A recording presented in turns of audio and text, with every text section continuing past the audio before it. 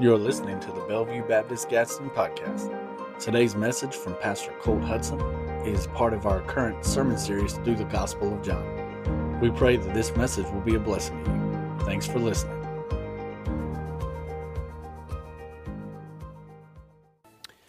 Well, amen. Go ahead and be turning in your Bibles to John chapter 12, verses 20 through 26. Again, that is John chapter 12, verses 20 through 26. And today we're going to be looking at a sermon about seeing Jesus correctly.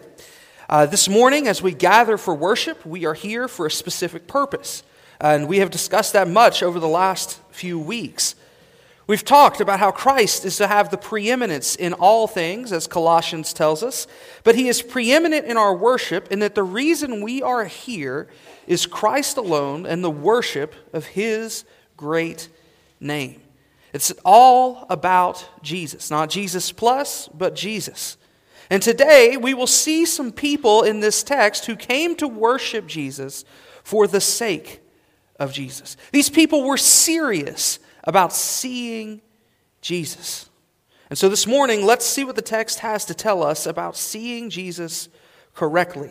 Again, this is John chapter 12, verses 20 through 26. I'll be reading from the ESV, but you follow along in your translation. Now, among those who went up to worship at the feast were some Greeks. So these came to Philip, who was from Bethsaida in Galilee, and asked him, "Sir, we wish to see Jesus." Philip went and told Andrew. Andrew and Philip went and told Jesus, and Jesus answered them, "The hour has come for the Son of Man to be glorified. Truly, truly, I say to you, unless a grain of wheat falls into the earth and dies, it remains alone. But if it dies, it bears much fruit. Whoever loves his life loses it, and whoever hates his life in this world will keep it for eternal life. If anyone serves me, he must follow me, and where I am, there will my servant be also. If anyone serves me, the Father will honor him." Let's go to the Lord in a word of prayer. Father, we come before you this morning, and Lord, we come thanking you for your grace and goodness. Lord, we thank you for this opportunity that we have to gather together as believers today to worship you. Lord, we realize that we would be totally hopeless and helpless were it not for your goodness and grace to us. And Lord, we pray that today our worship would be honoring and pleasing to you. Lord, the songs we have sung and will sing, Lord, the gifts we have given, Lord, the word that we will hear. Father, we pray that in all of this, you would be honored and pleased and glorified because, Lord, that is our purpose. That is our chief end. And so, Lord, as we come into this time today, Lord, we pray that your will would be done in our life. We pray that today we would not simply be spectators. We would not simply be hearers, but rather that we would be doers. Rather that we would be people who reflect your grace and your gospel to those around us. That we would be a church that is passionate about your word and that lives it faithfully. And so, Lord, we ask today that you would encourage us. Father, you would convict us, you would challenge us. And the Lord, you would do as your word tells us. You will equip us for the tasks that you have ahead of us. And so, Lord, we pray that today this message would be yours rather than my own. You would move me out of the way. Use me as a mouthpiece to proclaim your message to your people. It's in Jesus' name we pray. Amen. Well, at this point in the Gospel of John, we have kind of turned the page.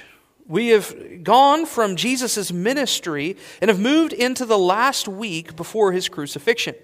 The second half of the Gospel of John, it deals with this part of his life. And during this time, Jesus has entered into Jerusalem just as Scripture foretold. We saw this last week. He rides into Jerusalem on a donkey.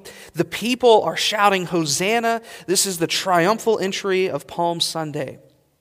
But we saw last week that the crowd shouting Hosanna had the entirely wrong idea about Jesus. The crowds, they thought he was coming as a political conqueror, Remember, we talked about how the palm branches were the national symbol of Israel. If you weren't with us last week, the palm branches that they were waving are actually a symbol of independence. It was on their coins. It was a political symbol. And so the people are waving these palm branches. They're shouting Hosanna, which again means, Lord, please save us. But they meant it politically because they thought that the saving was them being saved from Rome, not their sin. This whole idea and the fallout that comes from it, the priests trying to kill him, the people turning so quickly and shouting, crucify him, all of these things happened because they saw Jesus incorrectly. They had a wrong view of Christ. We talked about that last week. We've talked about this to a degree before in recognizing that every cult, every false religion, every heresy starts with the wrong idea about who Jesus is. It's massively important for us because if we don't have the right understanding of Jesus, we don't truly have Jesus. You see, it's not enough for us to worship whatever we want, however we want, and stick a label on it and call it Jesus. It won't save us to believe in a Jesus that was just a smart man. It won't save us to believe in a Jesus that was just a prophet. But rather, we have to believe in a Jesus that is Lord of all, born of a virgin, lived a sinless life, truly God and truly man.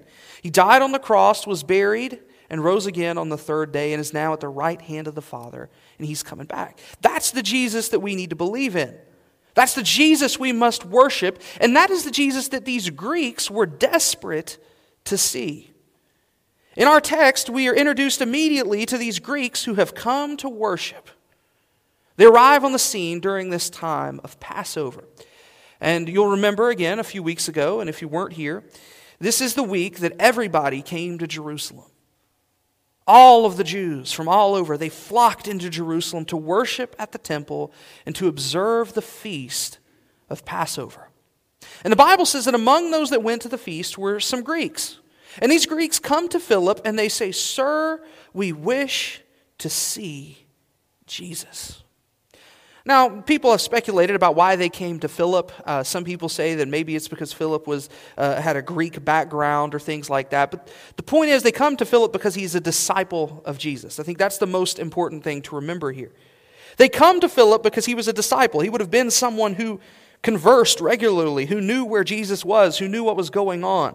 But they come to him, and there's just this tinge of desperation in those words. "Sir, we wish to see Jesus." This is an expression of deep desire. When we look into the wording here, we see that really this is, "Sir, we would really, really like to see Jesus." It's almost a cry for help. But what sticks out to many of us is why in the world were Greeks asking this question? Why are Greeks here in the first place? This is a festival of the Jews. This is Passover. Some people suggest that these were Greek Jews. But again, the Bible doesn't say that. The Greek Jews were referred to very specifically with the term of Hellenists. And really all the indicators that these would be Greek Jews are not present in this text. And these guys were likely people who believed in God, and the official word that they used for them back in those days was proselytes.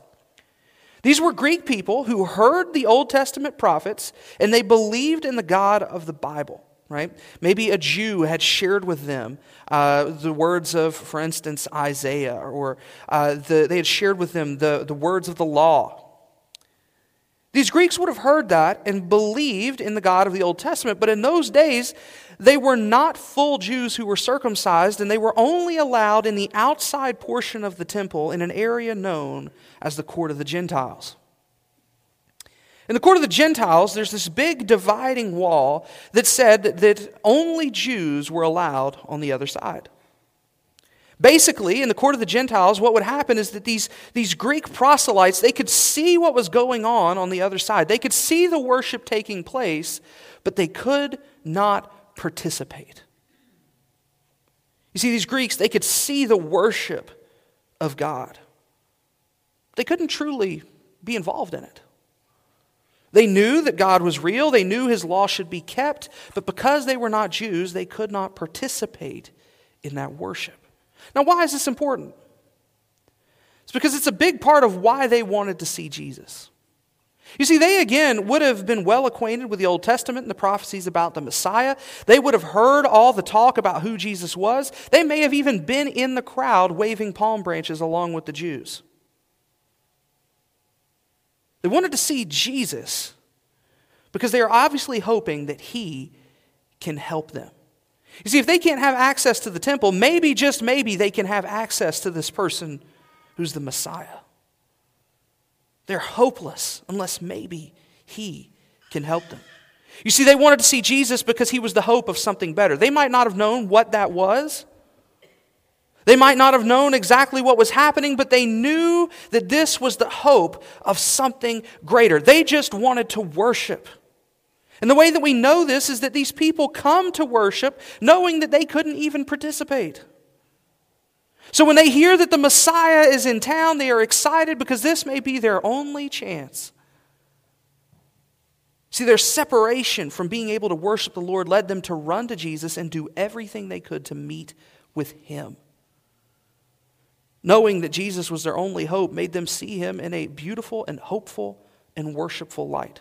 Now again, I'm not saying they knew everything that was coming, but they knew that things were about to change. On the other hand, I think today, so-called American Christianity seems to take Jesus for granted. Instead of the desperation, we have a comfort.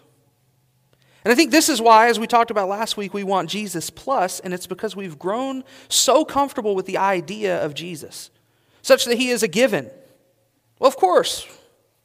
Yeah, we come to church, we talk about Jesus. That's what we're supposed to do. It's great, it's good, but when are we going to get to something else? We have forgotten the desperation of living without him.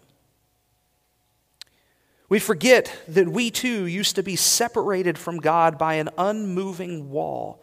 And the only way that changed was Jesus dying on the cross for our sins. We forget that he was our only hope. For those of you who have spent the majority of your life as believers, I know that's many of us. We better not forget that we were just as separated from God and just as hopeless. I mention this because I think some people tend to think that because they got saved as a child, somehow their sins were lesser than those who were saved as adults. Listen, just because you were saved at 6 or 10, it doesn't mean that you were any less of a sinner. It just means that by God's grace you were saved at an early age. But it doesn't mean you were any less helpless, any less hopeless. We were all separated from God, completely alienated by our sin, enemies of God, deserving of wrath. And when we forget that, we often become entitled and spoiled. We think, of course I'm saved. Of course God is going to bless me. And when we view God that way, we forget what he saved us from. Our view of Jesus goes bad. And again, our worship suffers. When we remember our sin and what Jesus saved us from and that he is our only hope, that we didn't earn it and couldn't be saved any other way, our view of Christ is one of worship and thanksgiving. And so I want to encourage you this morning not to have a stagnant, entitled, taken for granted view of Jesus. How do you view Jesus? How do you see Jesus? And again, not just what we say we see, but how do we functionally do this? Do we see him as something simply to be worked into our schedule? Something we do on Sundays? Do we see him as fire insurance against hell? Or do we see him correctly as the Lord of all, worthy to be praised for all eternity, worth our very lives? See, these Greeks were on to something. We all need to see Jesus. if you don't have a desire to worship Jesus, I don't think you've truly seen him. So whether you have seen Jesus before or whether this is your first time truly looking at what God's word says about Christ, I want to show you in this text how the Bible tells us we should see Jesus. How should we see Jesus? I got 3 ways I think that this text speaks into our view of Christ. This is not exhaustive, but this is what's here in this text. 3 ways. The first one is that we need to see his glory. Verse 23, Jesus answered them. He says, the hour has come for the Son of Man to be glorified. We talk a lot about the glory of God in this church. And rightly so. Right? We believe in that Reformation principle of sola deo gloria. That means that everything we do is to the glory of God. So we talk about it. Right? Our mission statement, when we have the billboard out there on the side of the mountain, it says that we are glorifying God and leading others to do the same. And my prayer is that the glory of God, glorifying him, would be a part of our DNA. That it would be part of our reputation as a church. That when people see Bellevue, they think not of us or how great we are or how big a church we are or how trendy a church we are, but rather they think about who God is, how big God is, and how much he is worthy to be praised. It's not about us, right? It's about him. We've made that point clear.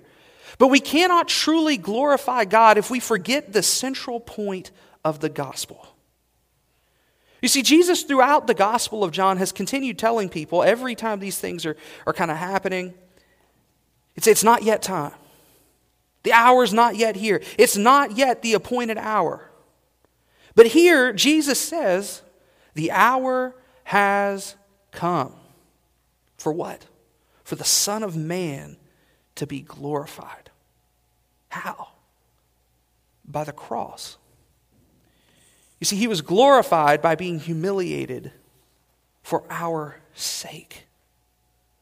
He was glorified. People will now be able to be saved from their sins by his grace because he died on the cross, taking the wrath and punishment we deserved. When Jesus is talking about being glorified, he isn't talking about all those people cheering for the wrong idea and waving those palm branches. He is talking about being humiliated on the cross because it's by his stripes that we are healed.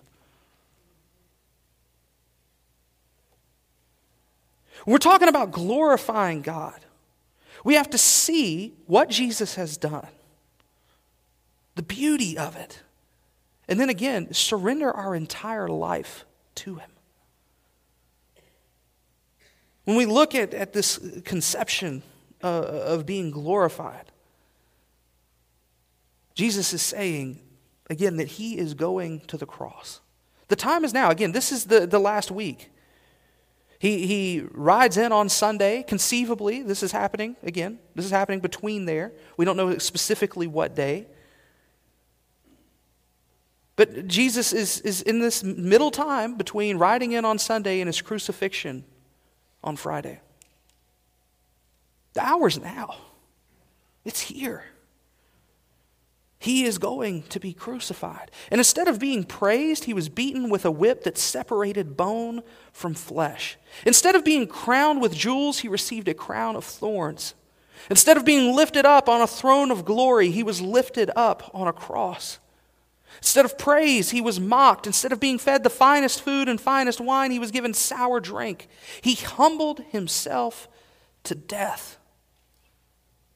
He didn't have to die, he chose to die for us.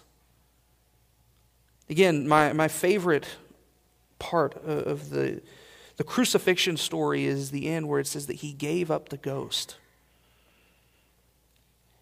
He gave up the ghost. He was in charge even over his own death. He told him, you can't take my life, but I give it freely. He freely gave his life for us. Don't we dare take the glory of Christ for granted. Don't we dare take the cross for granted. Again, so often we see the cross as this beautiful little symbol. Right? I see this all the time. We'll see people walking around with a cross necklace, right? I wear a cross on a chain myself. We see people walking around with them. And for many of us, it's become almost whitewashed to the point that we see this cross as a cutesy little thing. And we forget that it was an instrument of death. We take it for granted. We're so comfortable with this idea. Yeah, Jesus died on the cross, and we don't often stop and think about what it means. Don't we dare forget that there is nothing greater. We were purchased with the price of his life, and now he is seated at the right hand of God, and we forget that. We need to behold his glory. Sometimes we need to just take some time and sit and just kind of marinate in what God has done for us. Again, we often ask people about the greatest blessings in their life. I joked with Rosalind the other day when I found out that Whataburger was coming to Gadsden that it was the best day of my life. And she was like, really? But I joke about that to make this point. When we think about the greatest blessings that the Lord has given us, so often our mind, we'll say, and I've been guilty of this in the past, we'll say, oh, the Lord has blessed me with this thing, or that thing, or this possession, or even this person in my life. And people say, well, what about salvation? Well, of course, salvation's in there. Of course, it's a given. And we need to realize and remember that there is truly no greater blessing. The things, the people, the stuff, it cannot compare to the grace that God has shown us.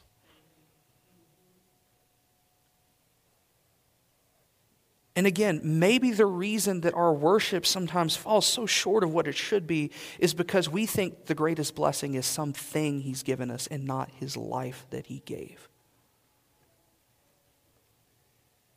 We need to behold the glory of Christ. In the new heavens and the new earth, in Revelation, we see that there's no need for sun or moon because the glory of God is the light. Revelation 21:23 says, the city has no need of sun or moon to shine on it, for the glory of God gives its light, and its lamp is the Lamb. You see, friends, Jesus' glory is bright. It is brighter than the sun. And yet we often behold it so little. We think of the glory of Christ much like a match that we strike at 10:45 on Sunday and it burns out by lunch. The glory of Christ is not a match we strike during service each week that burns dimly and goes out so that we can do whatever we want. Rather, the glory of Christ is brighter than the sun and should guide our every step. It burns brighter than all else. Don't forget his glory. When we see his glory, we will glorify. The second thing we need to see is his example.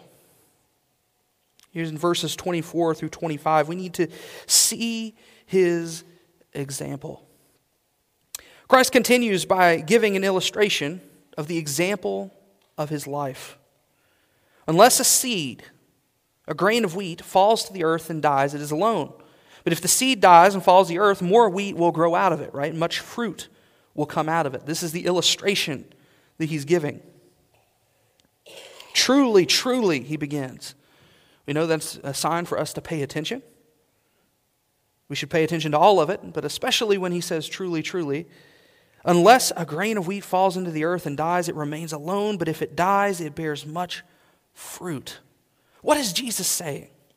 Jesus' point was his own life. Unless he came to earth and died on the cross, there would not be fruit.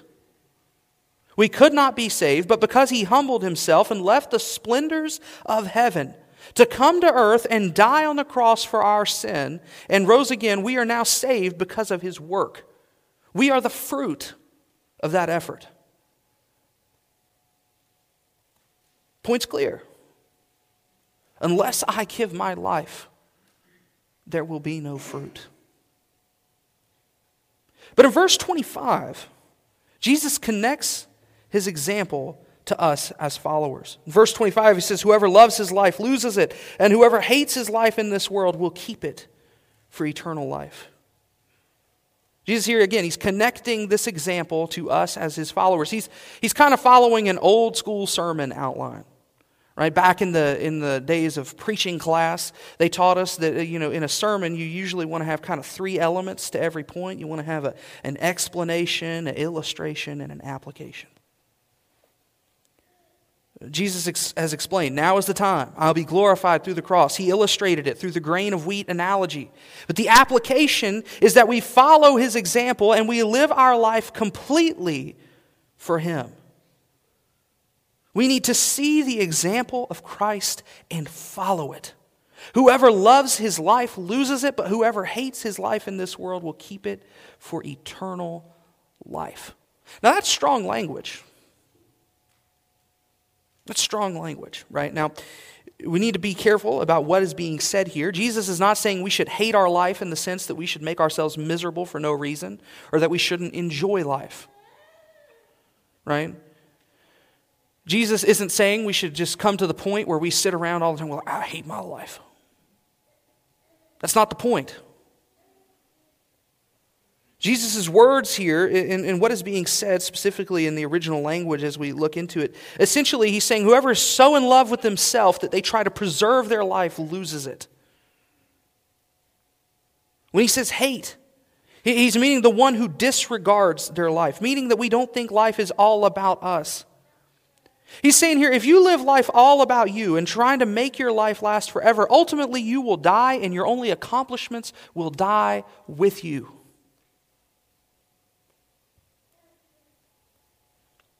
I've seen many people throughout history who claimed that they would live forever only to shortly die thereafter. Again, academically, I study cults, and let me tell you, all of them. Oh, this person's going to live forever. 6 months later, he's in the grave. And you can still go see him. The point is, if we spend our life all about us,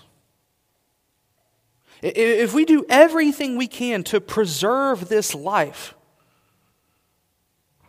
right? Like the best case scenario, and this was true during the COVID pandemic a lot, right? We have people who, no matter what we try to do to protect our life, we realize that life is fragile. It's a vapor. That's what the Bible tells us. And the best case scenario is that maybe if we have just extraordinary grace in our life, we might make it to 120, right? That's the oldest person recorded. We need to remember that when we think that this life is all about us, again, we're going to pour all of our effort into ourself. Ultimately, again, those accomplishments, the things that we're about, it dies alongside us. But if we view our life as a living sacrifice, as Paul called us to, and as Jesus illustrates with his own life, if we give up our life serving others, if we die for Christ's sake, then we have truly lost nothing but have fruit even unto eternity. And we see that, and we see that Jesus himself set this example of giving his life for the sake of God's will. Jesus gave his life for God's will, right? He's in the garden, and he says, Lord, I wish that this cup would pass from me, but not my will, but yours. Jesus was saying that his life was totally submitted to the will of the Father. And we see that we need to follow that example. We are to view our life not as all about us and what we want, but we are to view our life as a gift from God, whose whole purpose, right, the whole purpose of our life is to glorify and serve him. Ultimately, we see if it's all about you, you will never bear fruit because you're leading people to glorify the wrong thing. You.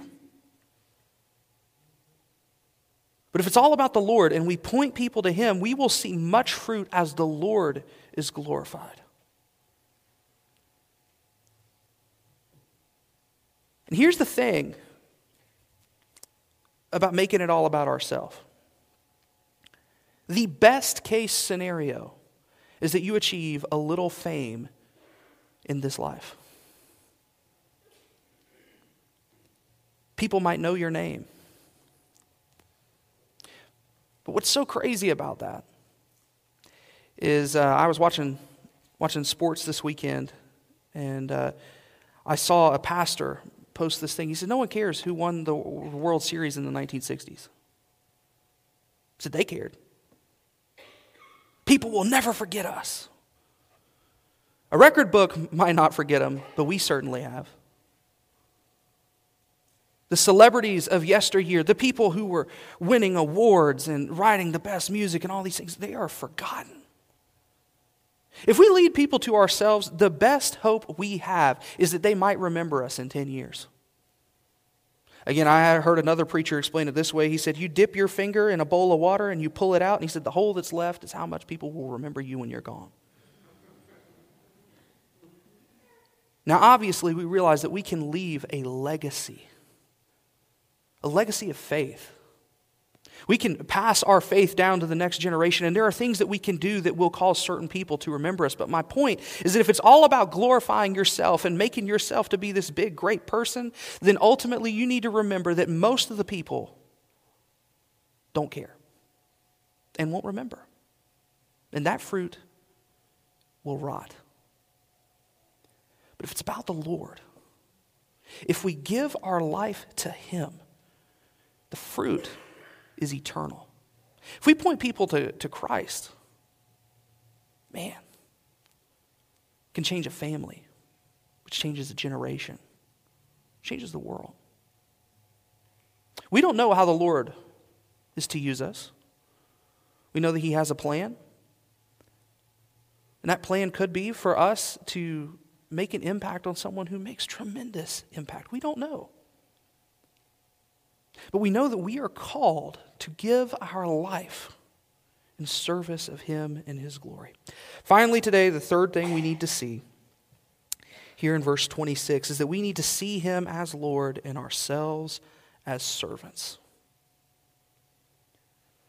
It says, if anyone serves me, he must follow me, and where I am, there will my servant be also. If anyone serves me, the Father will honor him. And we see here essentially the main idea is that the true believers follow Christ. Jesus made this point clear. You will know them, right, by their love, by whether or not they follow me,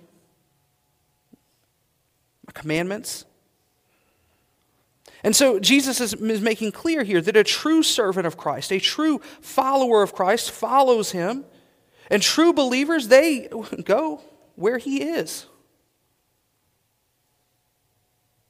The Father will honor him. Well done, good and faithful servant. So we see here that as believers, this should be a very basic point, that we see ourselves as servants and Him as the Lord. But by nature of being servants, we must also, again, see Him as Lord. And the only way that we're going to follow His example is if we remember that we are His servants and He our master. You see, Paul signed all his letters as a doulos of Christ, meaning slave. If we are truly to be His people, we must follow Him. That means even the parts we don't like. If we serve Him and follow Him, we will surely be with Him. Not because of our works, but because it's only by His grace that we can follow Him at all. So we have to have that understanding. Because again, how we view God ultimately determines how we view His commandments and whether or not we follow Him. I've said it before, if He's the sugar daddy in the sky that just dispenses blessings so that you stay with Him, you'll never serve Him and always be looking for another blessing. If He's the wise old grandpa in the sky, you're free to disagree and He'll just wink at your sin. If you see Him as the loving best friend who never sees anything wrong with you, you'll never serve Him and you will never change. But if we see Him truly as Master and Lord of all, who bought us with the price of Christ, we have no option but to follow.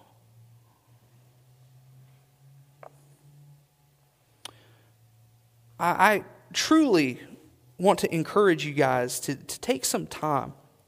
I'm not saying you have to become an expert, but I would encourage you, go back and read some church history.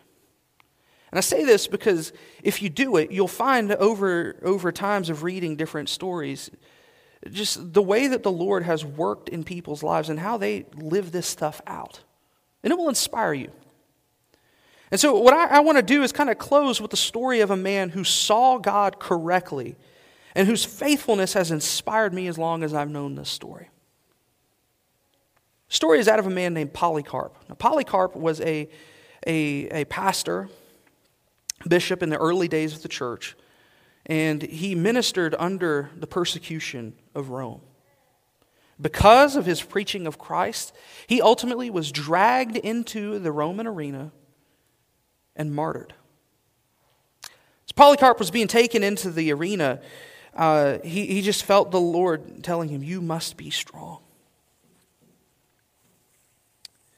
The crowd heard that Polycarp had been captured. There was this tremendous uproar because he was an old man. He's 86 years old at this point. And he's being dragged into the arena. The crowd is in uproar. And so the proconsul, the judge, they ask him, they say, "Are you Polycarp?" And he says, "Yes."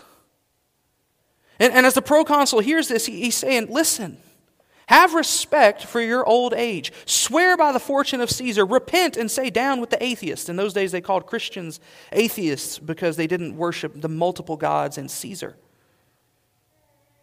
So they're telling him, deny Christ, worship Caesar, and we'll let you go because you're old. Polycarp looked grimly at the heathens, and gesturing toward them, he said, "Down with you atheists." The proconsul told him again, he says, "Swear, reproach Christ and I'll set you free." And Polycarp says this statement that just sticks with us. He says, "For 86 years have I served him, and he has done me no wrong. How can I blaspheme my King and my Savior?" Polycarp's point was, he says, I have served him for 86 years. I know of his goodness and his grace. He has done me no wrong. The judge threatens him. He says, "I have wild animals. I'll throw you to him if you do not repent." "Call him," Polycarp replied. "It's unthinkable for me to repent from what is good to turn to what is evil. I will be glad, though, to be changed from evil to righteousness." The judge still isn't getting it. He says, "If you despise animals, I'll have you burned." Polycarp says, "You threaten me with fire which burns for an hour and is then extinguished, but you know nothing of the fire of the coming judgment and eternal punishment reserved for the ungodly. Why are you waiting? Bring on whatever you want." And as he was to be burned, he prayed this prayer. He says, "O Lord God Almighty, the Father of your beloved and blessed Son, Jesus Christ, by whom we have received the knowledge of you, the God of angels, powers, and every creature, and of all the righteous who live before you, I give you thanks that you count me worthy to be numbered among your martyrs, sharing the cup of Christ and the resurrection to eternal life, both of soul and body through the immortality of the Holy Spirit. May I be received this day as an acceptable sacrifice, as you, the true God, have predestined, revealed to me and now fulfilled. I praise you for all these things. I bless you and glorify you, along with the everlasting Jesus Christ, your beloved Son. To you, with him, through the Holy Ghost, be glory both now and forever. Amen." Man. Polycarp's name means much fruit, which is ironic as we think about this story. I often read the stories of martyrs and am left just almost shell-shocked at how faithful they were. And the question always comes the same, man, how do they do this? How are they so faithful?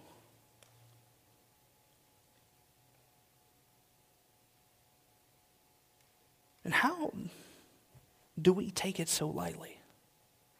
You see, Polycarp knew the glory of Christ. He knew that this life is about glorifying Christ, and he knew that he was a servant to the master. And when we see Christ correctly, it changes everything. It changes every bit, every aspect of our life, such that we are able to be faithful even in situations like that. And I pray that we don't face such persecution. But I also pray that should that ever happen, we stand firm, knowing in whom we have believed. And we're persuaded that He is able to keep us. See, friends, if we don't see Jesus that way, we will crumble and fall. We will fold under pressure. We won't worship. We won't live a life of Christ-likeness or holiness. We certainly won't esteem others as better than ourselves. But if we see Christ, the glory of His cross, if we follow His example, we see Him as the Lord of all, and we say, Lord, thank you for letting me be your servant. And I guarantee you, our lives will be different. Our church will be different, and that will impact this community and ultimately, hopefully, the nations as well.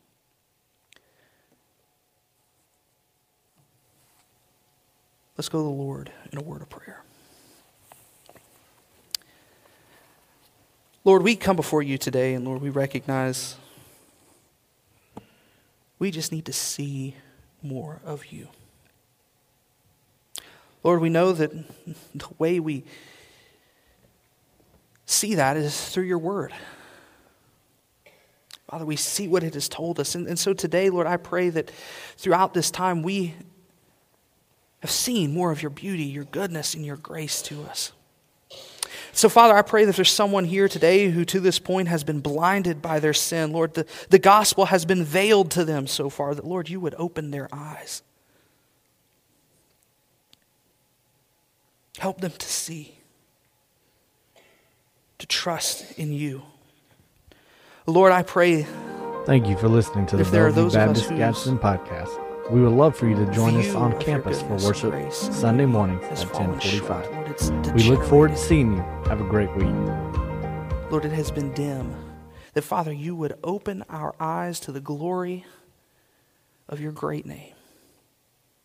Lord, you would remind us of our hopelessness in your grace. Lord, you would remind us of the work of Jesus on the cross. Lord, you would remind us of the calling that you have placed on each of our lives. Lord, the call to deny ourselves, take up our cross, and follow you. May we do so cheerfully, thankfully, and worshipfully all the days of our life. In Christ's name, amen.